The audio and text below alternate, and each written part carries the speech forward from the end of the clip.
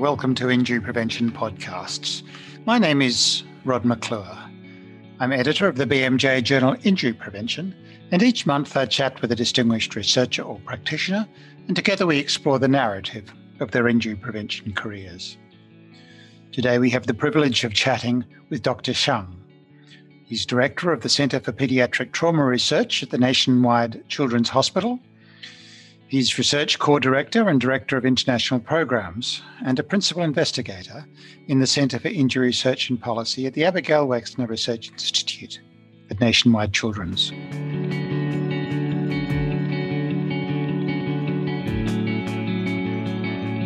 Hello, Henry. Hello, Rod. Could you tell me a little bit about where you're currently working? I'm currently professor of medicine at the Ohio State University. I'm the founding director of Center for Pediatric Trauma Research and the director of research core of the Center for Injury Research and Policy here at the Nationwide Children's Hospital. At the university level, I'm currently director of a pilot and the collaborative studies program at the Center for Clinical and Translational Science, funded by NIH since 2008. At the national and the international level, I'm the president-elect of SIVR, the Society for Violence and Injury Research. I was elected into this role on April 1st, 2021. I have served on the board of SIVR before, but this new leadership role is a little bit different and more challenging. So that's terribly interesting. Henry, you've covered a number of different jobs there. How, on a day when you turn up for work, could you walk us through what that might look like? Yeah, it is very interesting. I was trying to maintain a balance of my own research and managing pilot program to help other researchers, particularly junior researchers, but also play some leadership role at the national and international level, such as SIVR, so to help move our field ahead. I think of our great scientists over there, so we have busy lives. So I always think about, what my next grant idea will come from. How can I got resources to fund my study? Those kind of things. So I'd like to have spend 75% of my time on my own research. But in reality, if I can spend a 50% of my time on my own research and 50% of my time on other sort of service to the field, mentoring junior faculty member, I will be happy. So. It does sound like you've got the nice balance there. So your own particular research, what's the field of interest? What do your research topics look like? Actually, it's very interesting. So I have have a very interesting career trajectories. I received my medical training back in China in 1980s when China just began opening the doors to the outside world and trying to modernize its industry and all of those things. So you can see back then, when I received my medical training there, injury was not part of our training at all over there. So our training focused on public health, environmental health, infection disease. Actually, I received 2 grants from World Health Organization to do studies about schistosomiasis prevention and control in rural area of China. But I always have a dream to come to the United States to receive my PhD in epidemiology. So I was lucky to get a position at Colorado State University, the Injury Research Center there. I started with the agriculture injury research under the Dr. Noran Stanoz, a world-renowned agriculture injury experts there. We have collaborated and continue to have very productive collaborations in agriculture injury. However, during my career, I sort of like transitioned from agriculture injury and moved closer to outcome research of trauma patients because I'm at the medical center here. So I have an opportunity to collaborate with physicians, nurses, and clinical scientists. So what I'm excited about my field and my current research is we are trying to use big data and artificial intelligence, those new technologies, to look at patient outcomes of trauma patients who treated at different trauma centers. As you know, and other people know, because of the field triage and between hospital transfer guidelines, it is almost impossible, not ethical, to randomize acute injured patient into different level of trauma centers, right?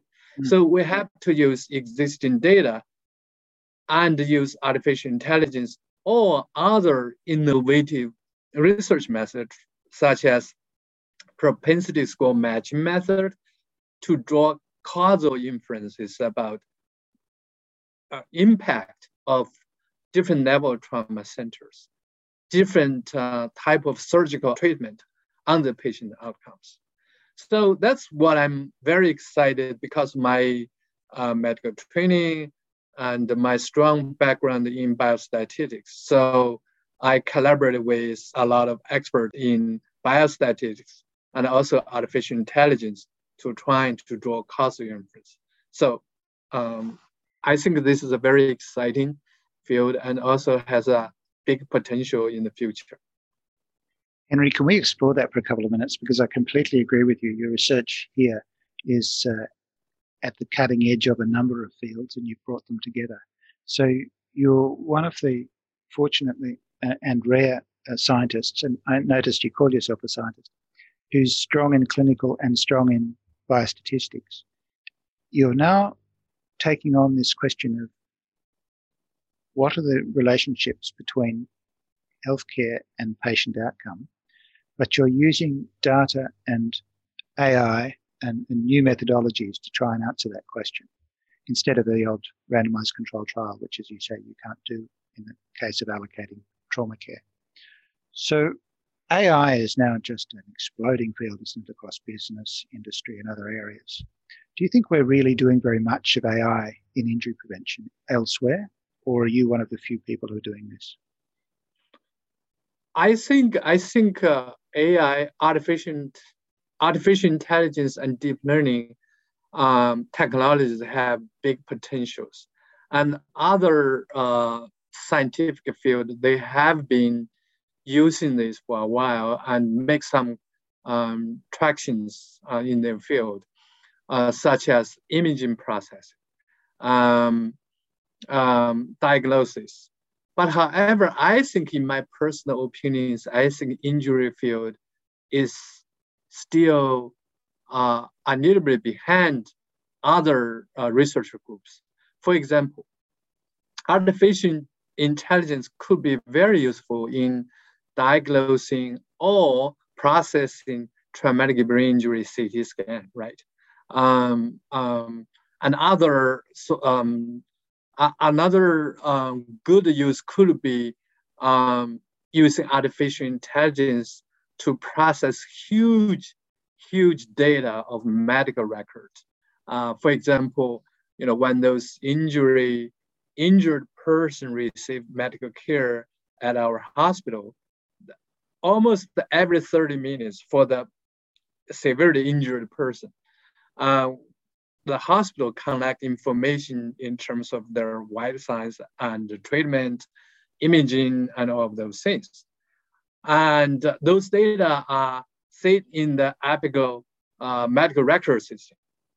However, currently researchers only use the simplified version of that such as National Trauma Data Bank in the United States. I think that's too simple approach. I think artificial intelligence could potentially play an important role in exploring those patterns of those care and trajectory of care, and how the trajectory of care will influence people's outcomes. A good example would be the traumatic brain injuries. National Institute of Health admitted on their webpage about 37 randomized controlled trial failed because of the heterogeneity of the population and or other issues in terms of recruit enough sample size. We can ask a question: could artificial intelligence help us to identify some patterns and also give some insight about the care trajectory or recovery trajectories? I just think that's a very exciting field. And then we need to take the advantage of the current emerging technology and the current priority of NIH and other funding agents in other countries. They all want to support artificial intelligence and deep learning. So. Yes, as you say, there's now a burgeoning data resource that we can draw upon, but our old methodologies don't really allow us to make the most use of it. Are you just starting off in this field, or have you recently published papers or put in grant applications on this sort of area? Draw causal inference use propensity score. We have published a very important paper on the American Journal of Statistical Association.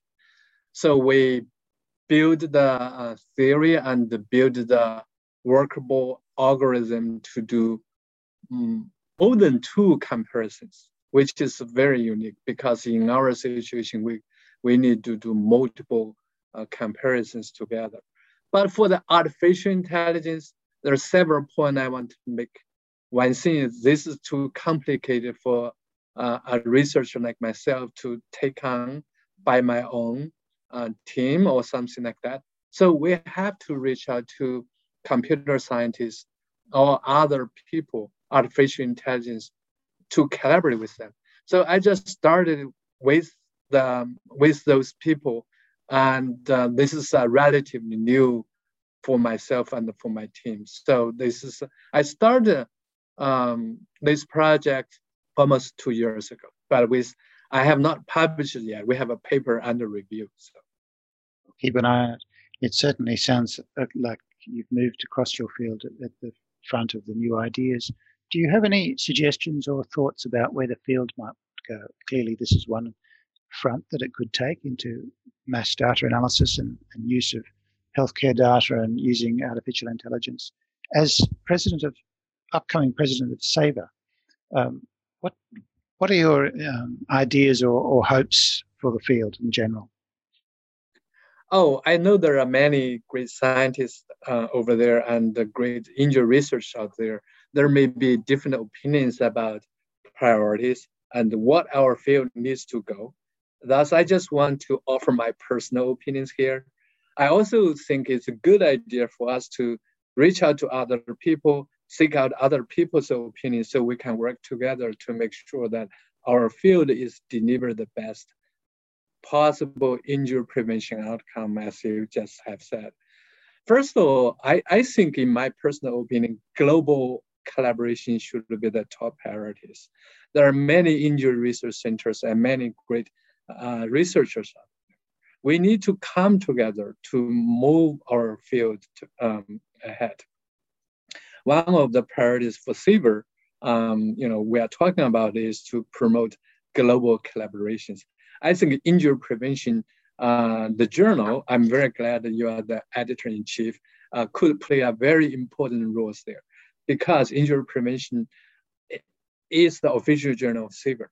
And also, injury prevention plays a much larger role than that, because it's the top journal in our field, can connecting all of those each and all great injury researchers from around the world.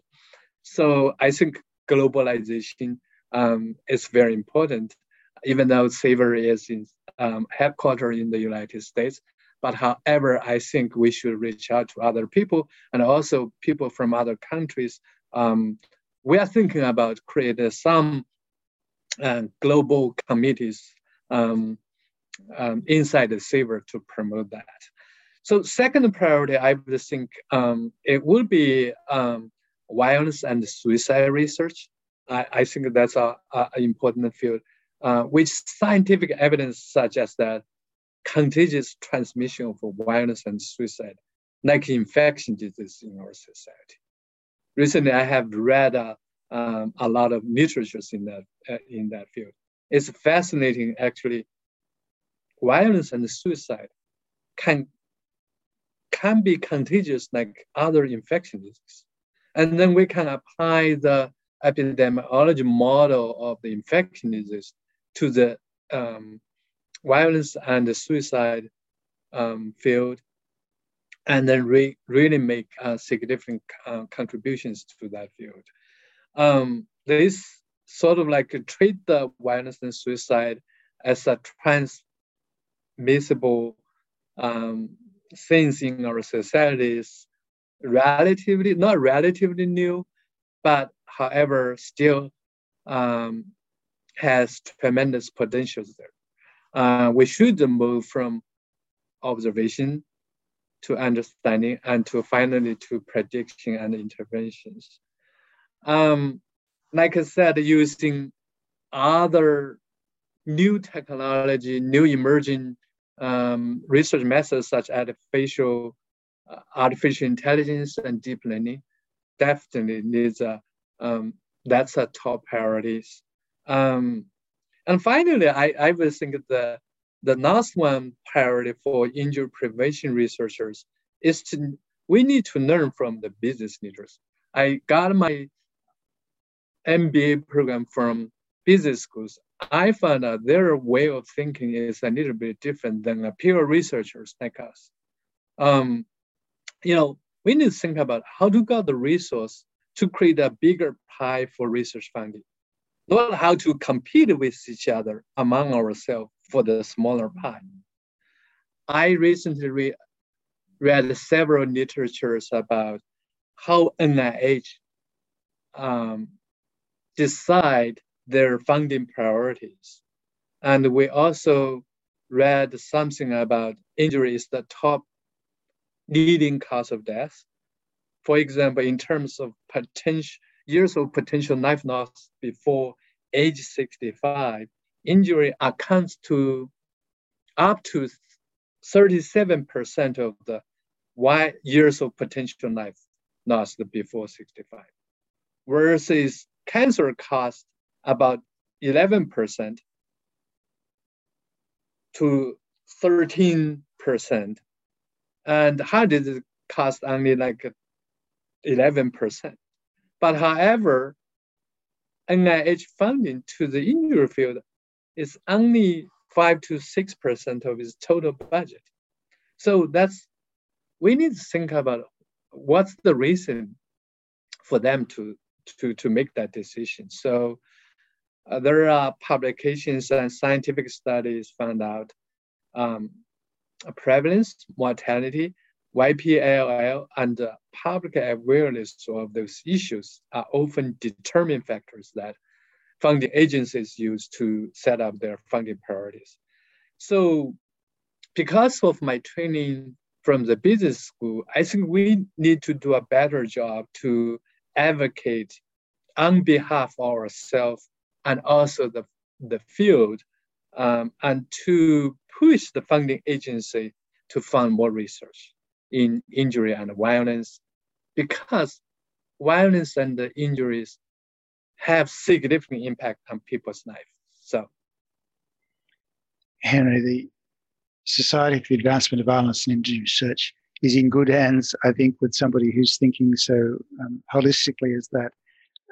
It's always a pleasure listening to you, Henry. I can follow your path from a deep thinker in research through to an overall policy-focused translation clinician to somebody who understands how to advance their colleagues, both at the early junior level, but also their senior colleagues, to work with us to solve this clearly still ever-present problem of injury at the global level. Thank you very much for your time. It's been a privilege listening to you. Thank you very much, Rod. Today we've been chatting with Dr. Shang from The Ohio State University. For those wishing to read more about the topics we've discussed today, I would urge you to visit the journal's website at injuryprevention.bmj.com. Remember, you can download injury prevention podcasts from your favourite platform or app on the first Thursday of each month.